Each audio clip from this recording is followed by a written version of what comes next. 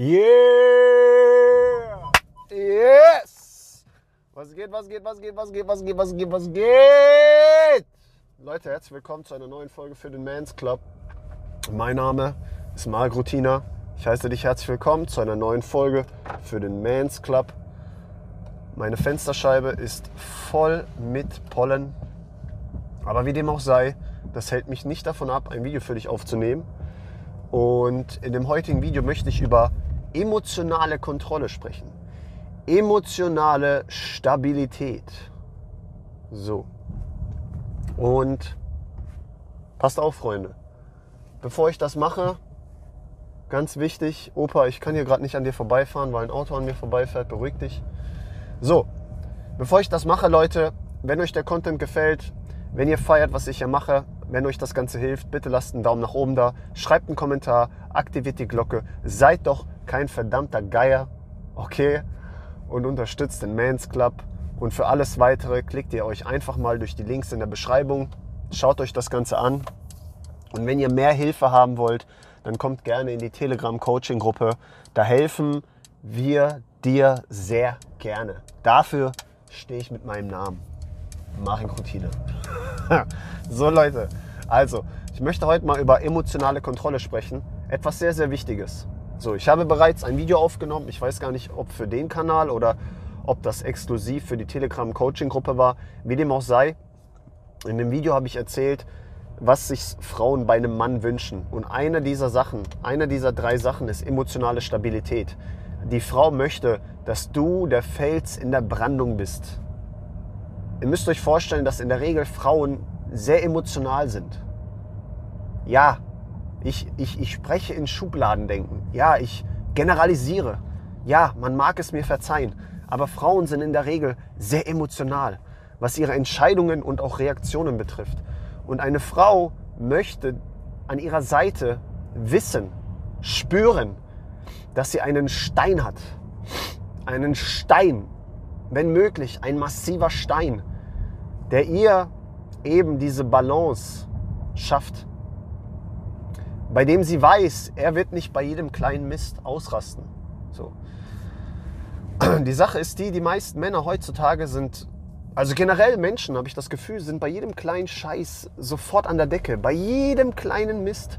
Oh mein Gott, da ist das und das, was soll ich jetzt machen, was soll ich jetzt machen? Digga, beruhig dich doch erstmal.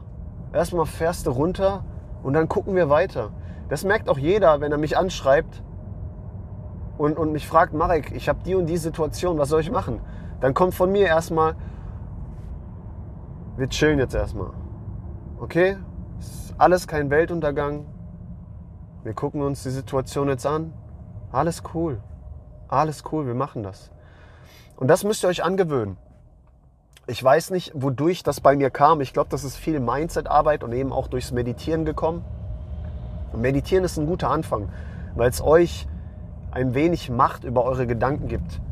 Ein wenig Macht, das zu steuern, wie ihr denkt, wie ihr reagiert. Aber du musst nicht unbedingt meditieren. Es ist aber sehr viel Mindset-Arbeit. Also, du musst dir angewöhnen oder solltest dir zumindest angewöhnen, emotional stabiler zu sein.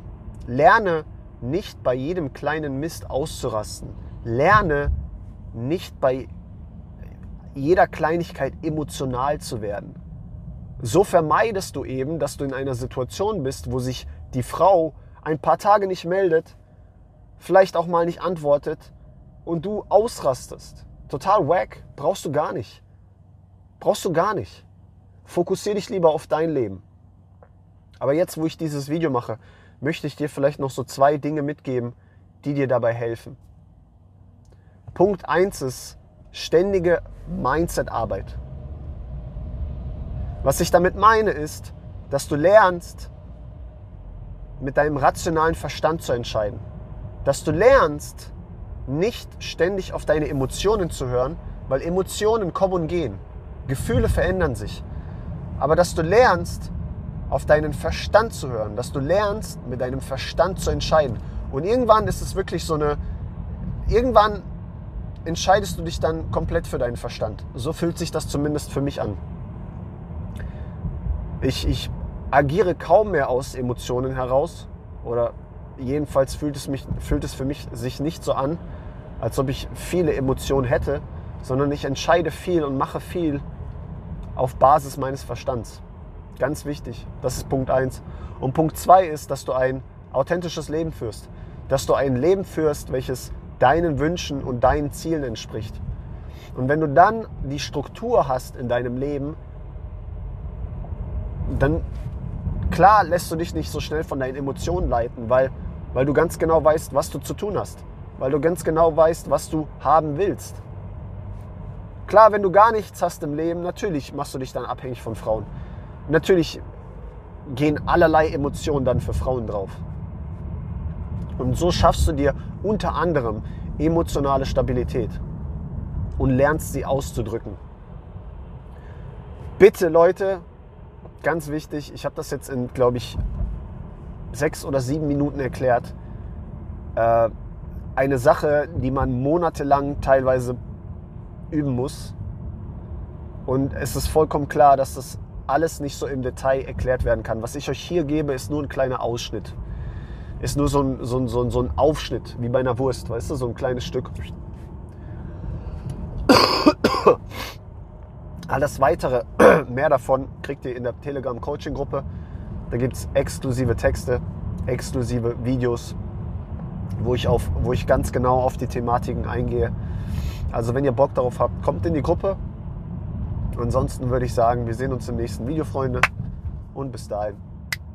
Tschüss.